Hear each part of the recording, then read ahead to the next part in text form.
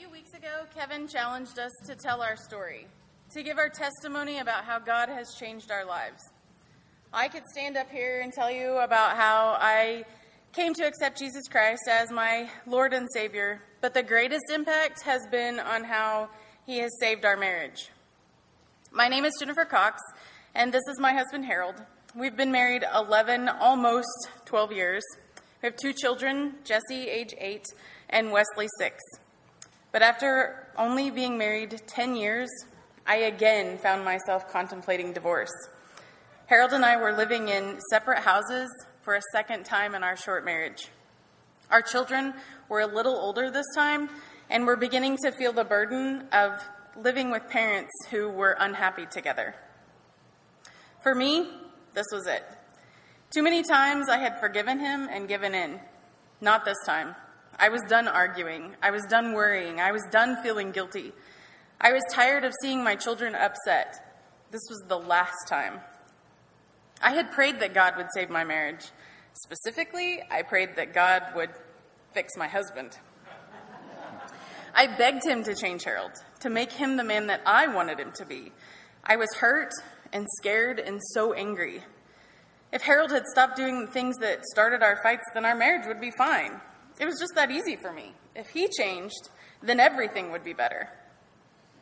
I was past the point of reconciliation. In fact, I remember telling Kevin that the day he called to tell me that Harold had come to visit with him. Reluctantly, I agreed to meet with him too.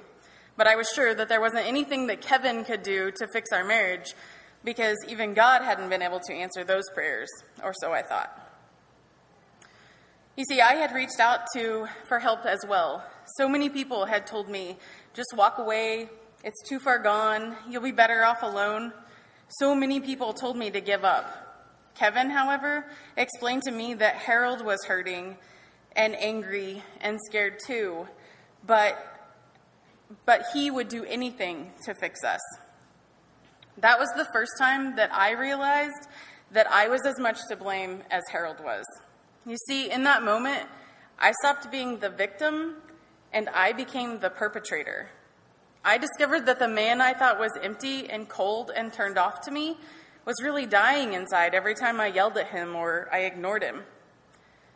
Kevin recommended that we talk to a counselor too. We were blessed to find a counselor who was firmly rooted in his faith. With his help, I discovered that I needed as much help as I thought Harold needed. I began praying for God to make a difference in our lives, not just our marriage. God opened my eyes to my own flaws. I came to realize that I had been holding Harold accountable for things that had happened to me long before I even knew him. God gave me the grace to let go of my anger and resentment toward Harold.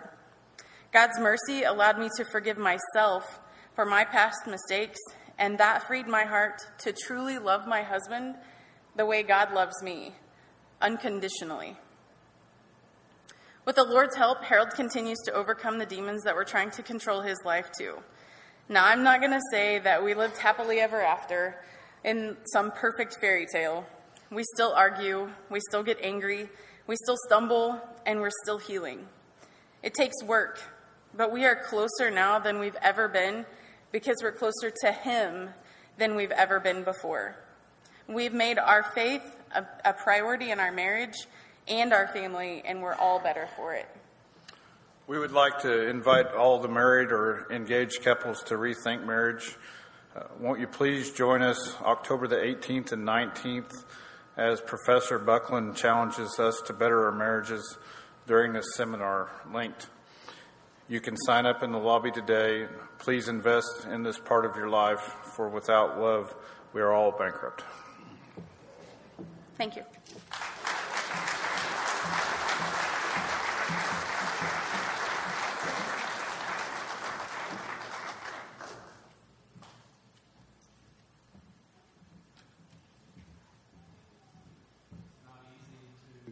And share with a crowd like this your problems and that you've had these kinds of issues in your life. I appreciate Harold and Jennifer doing that, and how God, praise the Lord for how God has worked in their lives and bringing them closer together. I was moved this morning to tears as I looked at the list of couples that are signed up already for this marriage seminar. And on that list, I saw the names Earl and Marvelyn Williams. They have been married for 61 years.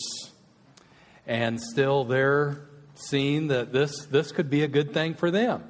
Marvelyn, I said something to her prior to the first service, and she said, we're going to see if this guy can learn anything from this. We're going to see if an old dog can learn new tricks is what we're going to see. But I am so thankful to them for their willingness to not shove this aside and say, we've already got it. We've been together 61 years and there's nothing more for us to learn. So I want to challenge you as well, if you've not signed up yet, to do that even today.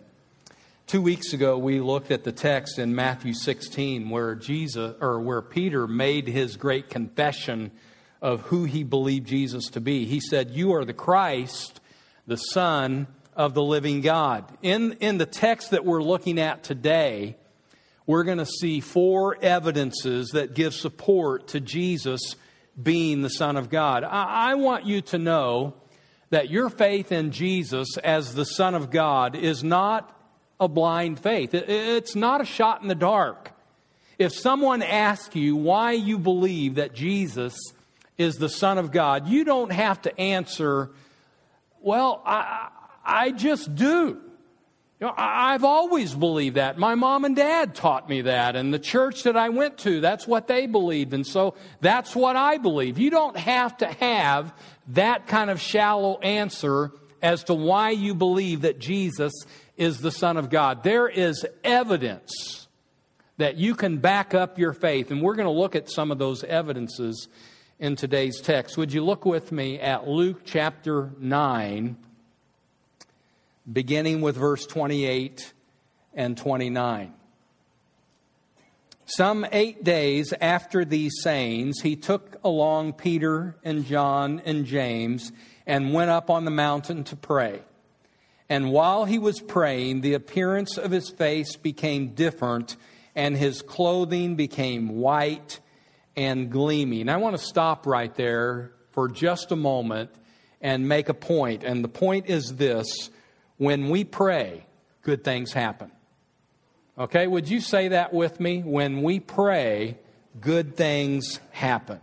And that certainly was true in the life of Jesus. Several times throughout the New Testament, throughout the Gospels, as we see Jesus taking the time to pray, good things happened after that. In Mark chapter 1, it says that Jesus went out in the early morning while it was still dark, and he found a solitary place, and there he prayed. Shortly thereafter, it says that he went throughout Galilee, and throughout that region, he's preaching and he's casting out demons. And Mark gives the account of him healing a man with leprosy. When Jesus prayed, good things happen. In Luke chapter 3, after Jesus was baptized, it says that he was standing there praying, and the Holy Spirit descended upon him in bodily form like a dove. Again, when Jesus prayed, good things happened.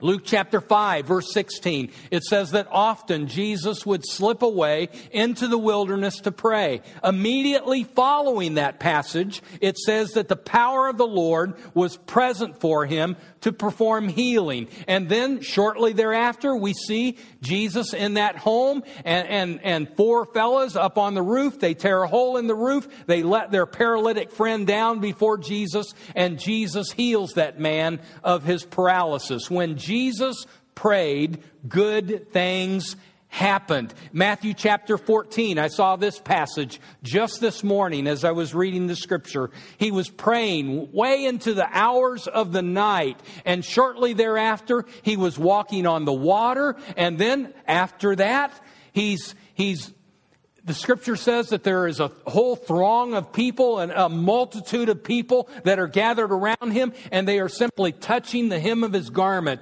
and they are being healed of their diseases. When Jesus prayed, good things happen. Luke chapter 6, he spends the entire night in prayer to God, and shortly thereafter, he chooses the 12 disciples to come and follow him. And verse 18 of that chapter says that many were being healed of their diseases, and demons were being cast out. Good things happened when Jesus prayed. I think that's still true today. For you and I, when we spend time in prayer to the Lord, we are going to see good things happen. Lost souls are saved. Broken marriages are restored. The sick are healed. You've been seeing the last 3 weeks, the little video clips that we've had of promoting the fall campaign, which is starting October 13th. I, too, want to encourage you to be here on October 13th. Don't miss that service. One of the good things that's going to happen that day, Tim Woodring is going to give his testimony of what he has learned from the recent miracle that he has experienced as God's people were in fervent prayer for him. When God's people pray, good things happen. Our text today, Jesus was praying, and as he prayed, he was transfigured before his disciples. And that's one of the evidences that I want to mention to you today. The fact that Jesus is God's Son is supported by this transfiguration of Jesus. Keep in mind, there were 3 reliable witnesses to this event: Peter, James, and John. This was not hearsay for them. They saw the glory of Jesus with their own eyes. Most attorneys would be so happy, they would feel good about their case if they had 3 eyewitnesses whose testimonies all collaborated together. Now, someone might say these guys were dreaming. You read on in this text, verse 32, it says that Peter and his companions had been overcome with sleep. But you keep reading there, Luke is very careful in this text to mention that now they were fully awake. He wanted to leave no room for skepticism here. This event really did happen. And if a person had a question in that day and age about whether it happened, they could go to Peter and James and John, and they would get an eyewitness account. These fellas saw it with their own eyes. What does it mean that Jesus was transfigured before them? Well, let me read to you the 3 gospel accounts. Matthew and Luke and Mark, all 3 give an account of the transfiguration. I want to see what these fellows have to say about it, and then we'll look at the Greek word itself. Luke's account, we've already read it. And this is what Luke says about the transfiguration. It says that the appearance of Jesus' face became different, and his clothing became white and gleaming. I'd like for you to let these words sink into your mind. The accounts of Luke, the accounts of Mark and Matthew, let it all sink into your mind. Mark's account is interesting. He says that Jesus was transfigured before them, and his garments became radiant and exceedingly white, as no launderer on earth could whiten them. Not even Tide or Clorox could do this kind of a job. His clothes were whiter than white. Matthew's account of this story, chapter 17 of his gospel, he says it this way, that Jesus' face shone like the sun, and his garments became as white as light. I think you're getting the picture. I am imagining in this instance that when Peter and James and John looked and they saw Jesus transfigured before them, they had to shade their eyes with their hands because the brightness was just that bright. The word transfiguration It comes from a Greek word that I think you will recognize. It's the word metamorpho. Now, it would, I think, be easy for all of us to figure out which English word comes from that, metamorphosis. It means a complete change of form, as a caterpillar changes to a butterfly.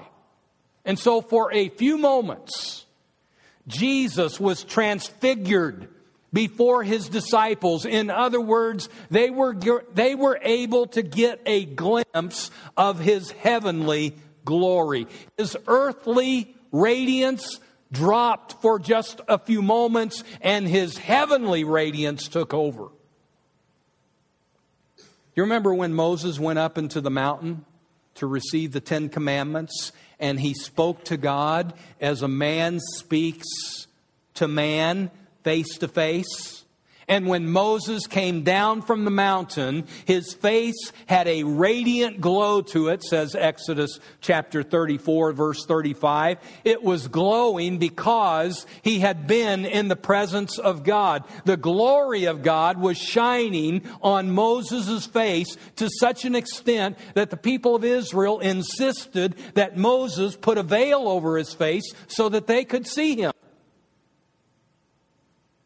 In this case, the heavenly glory of Jesus became visible to the disciples, and it was so bright. It was brilliant. It was awesome to such an extent that Peter wrote about it in 2 Peter chapter 1. He refers to it as the majesty of Jesus. The word majesty means splendor, magnificence.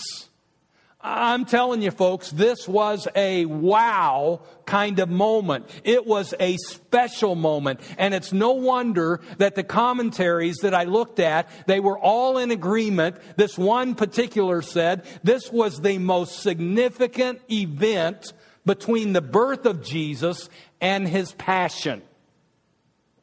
You realize what he's saying there? Between the time that Jesus was born and the time that Jesus went to the cross, there was no more significant event than this event, the Transfiguration. Mark Moore agrees with that. He refers to this as the pinnacle of Jesus' earthly ministry. Think with me. There are 2 other times in the New Testament where the word metamorpho is used. In your own mind, can you think of those 2 times? I want to tell you where they're at. Romans chapter 12, verse 2 is the first instance where that word appears after the Transfiguration. And it says this: do not be conformed to this world, but be transformed. There it is.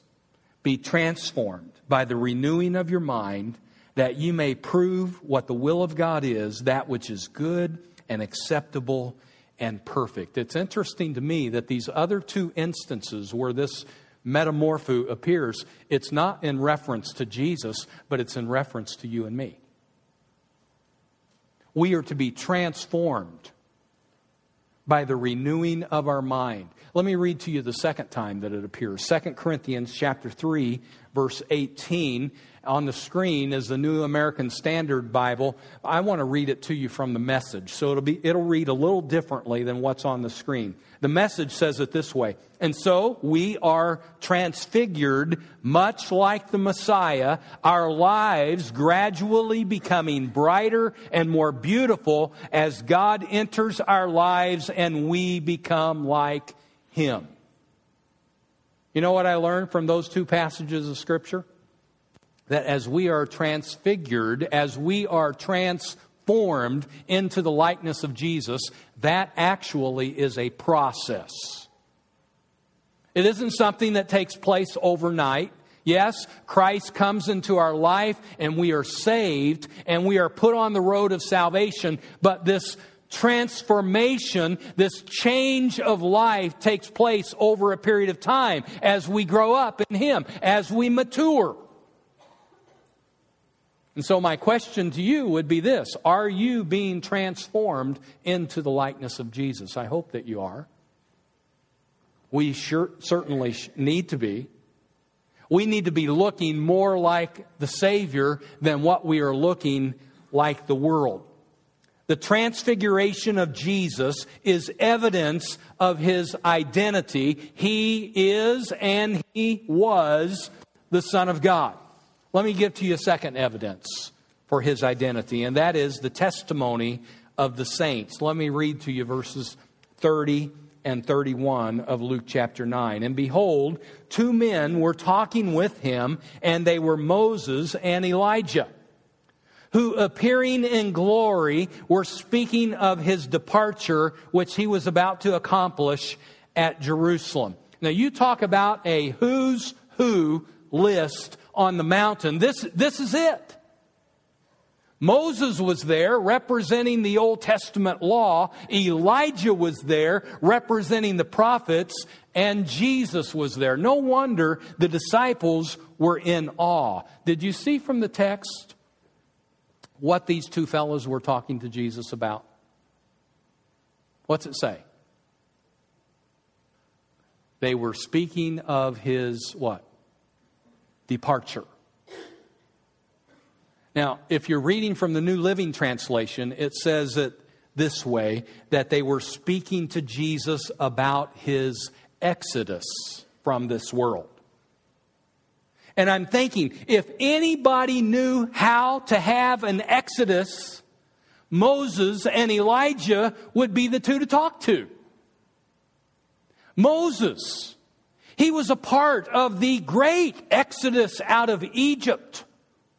And then his own exodus from this world was quite unique. Do you remember about it? As he went up onto the mountain, Mount Pisgah, God allowed him the opportunity to get a view of the promised land. You remember, he wasn't going to be able to go into the promised land.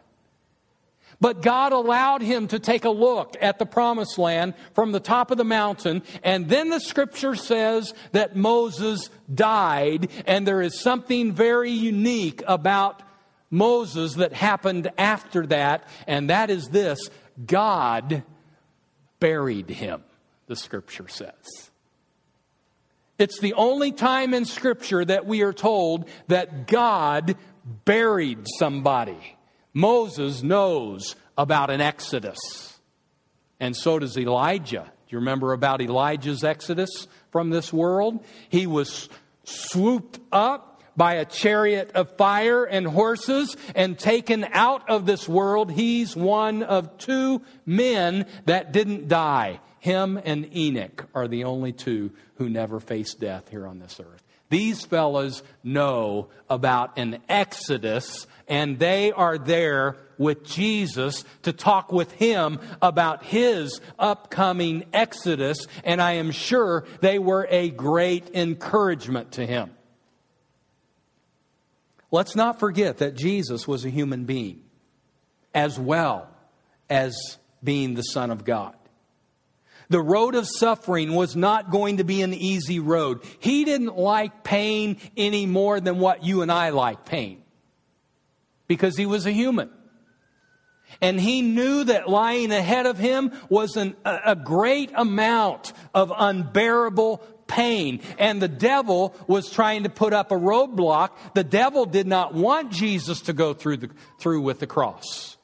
He was trying to discourage Jesus not to go through with the cross. He was in fact using the disciples. The disciples were discouraging Jesus. They were saying, this shouldn't happen.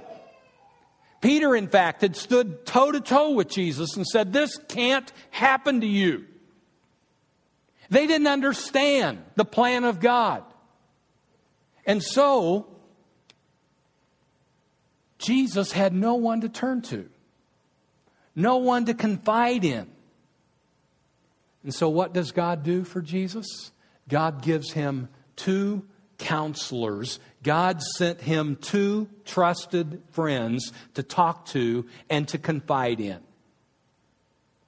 you remember the book of Job, how Job's friends came to counsel him amidst his trials?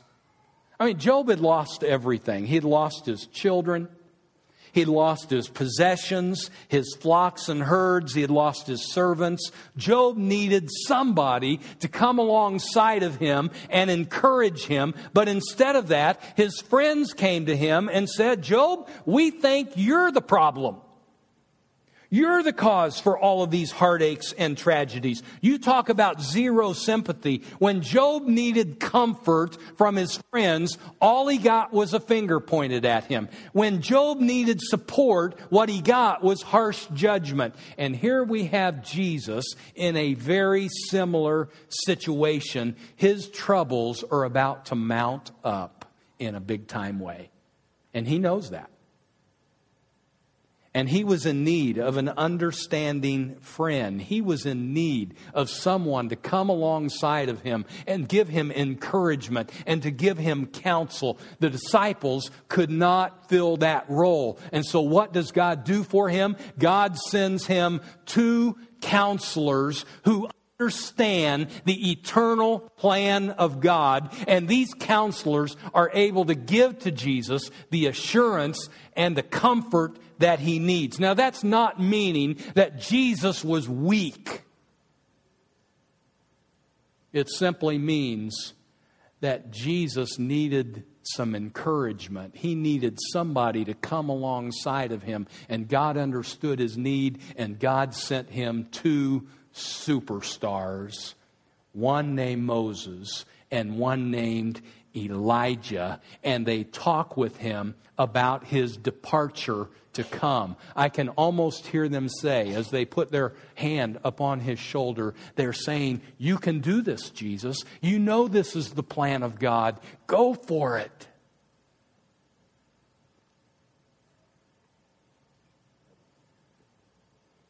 As I was preparing this sermon, right there at that point, I was thinking that I would say too, that they would say to Jesus, you know, God will never forsake you at that moment. And yet God did. He had to. Because he was the epitome of sin. And so in their counsel, they were saying, go for it, Jesus. You can do this. This is the plan of God. They understood what his departure would be like and the difficulty of it. Their presence with Jesus is evidence of his identity. He was and is the Son of God. Now, before I move on from here, let me just make a couple of points of application.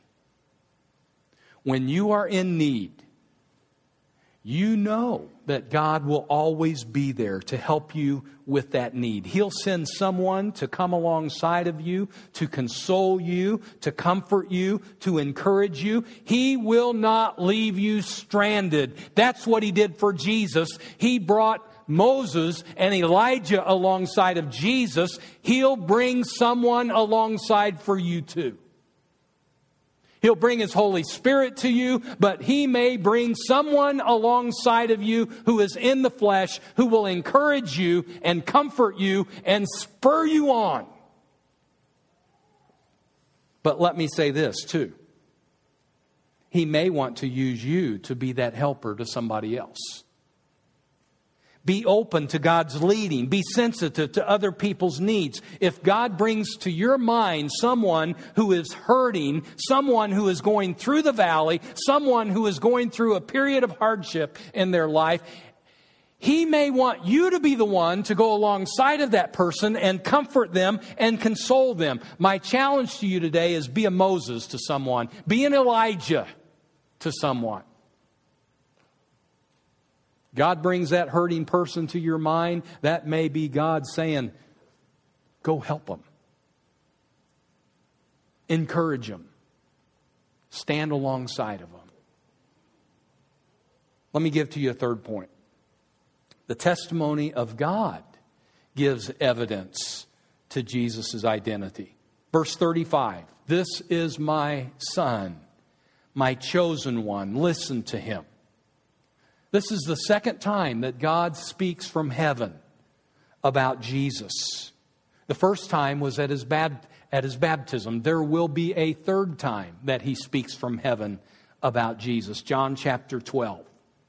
And right here, this second time at the Transfiguration, he comes right out with the truth. He says, "This is my Son, listen to him."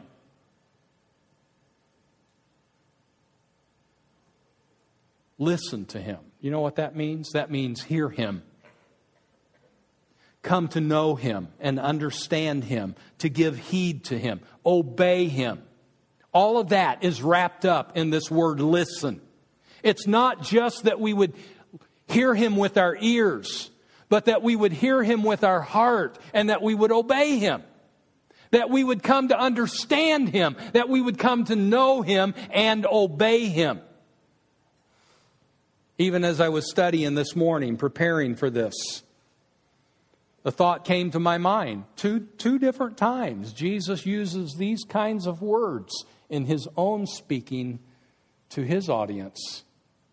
This helping us understand this word listen, this need to understand him, to know him, to obey him. He said, "Not everyone who says to me, 'Lord, Lord,' will enter the kingdom of heaven, but he who does the will of my Father who is in heaven." It is important that we obey God.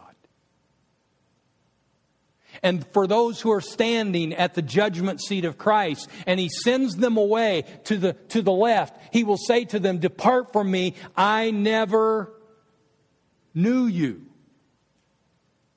Don't underestimate how important it is that we know him, that we understand him, that we obey him, that we listen to him. James said it this way, prove yourselves to be doers of the word and not merely hearers who delude themselves. Listen, we must hear him and obey him. Are we doing that? I mean, I can't answer that for you. You can't answer that for me. We have to answer that for ourselves and be honest about it. According to God's testimony, Jesus was and is his Son, his chosen one. We need to listen to him. Let me give to you a fourth point. A piece of evidence that points to the identity of Jesus as the Son of God, and that is this, his miraculous power. And we have talked about this numerous times throughout this series on the life of Christ. Jesus, these miracles that he performs, they are evidences of who he is. No mere man could do these things.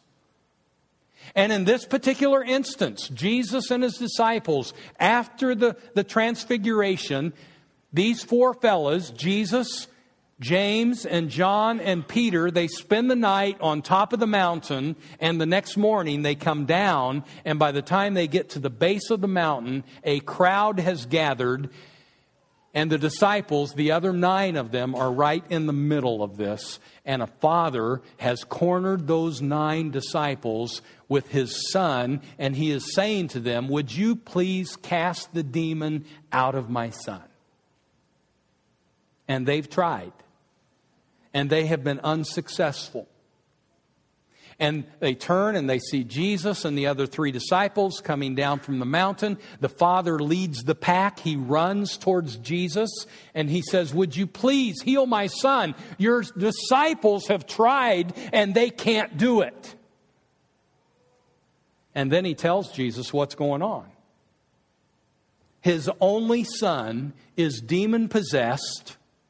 And the demon at times will take control of the son and throw him into convulsions. He will foam at the mouth. He'll grit his teeth. Sometimes he will even be thrown into the fire, the scripture says, and then into the water. The father had tried everything he knew how to help his son, but it was out of his hands. He's tried the disciples, and now he turns to Jesus and he says, "If you can, would you please help my son?"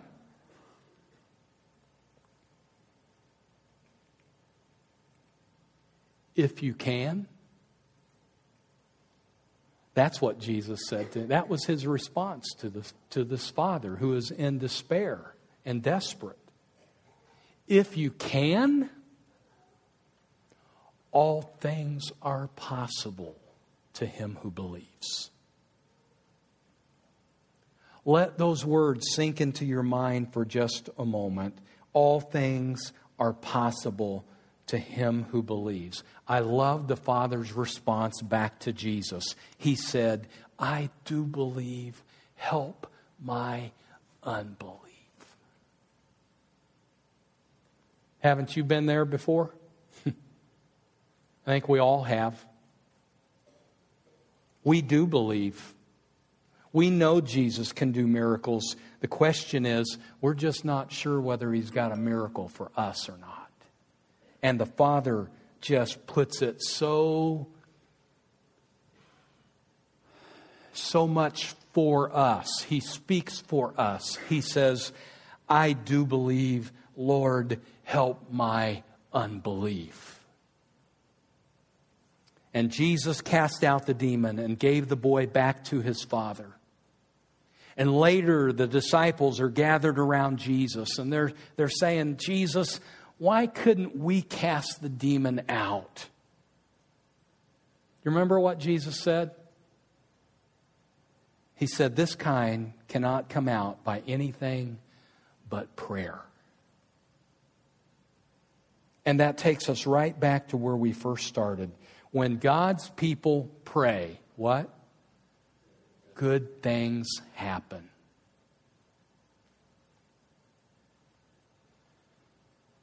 And so let us pray.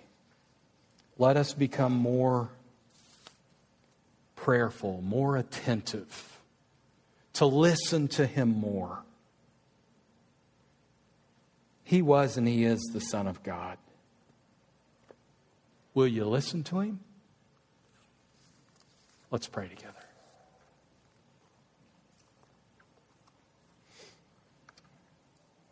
Lord Jesus, we believe. Help our unbelief. Grow us in our faith. Help our ears to be more attentive to you. Help us to know you more intimately. Thank you, Jesus, for being God's Son. We believe that you are. We believe that you're on the throne. We believe there is no equal to you. It's in your blessed name that we pray.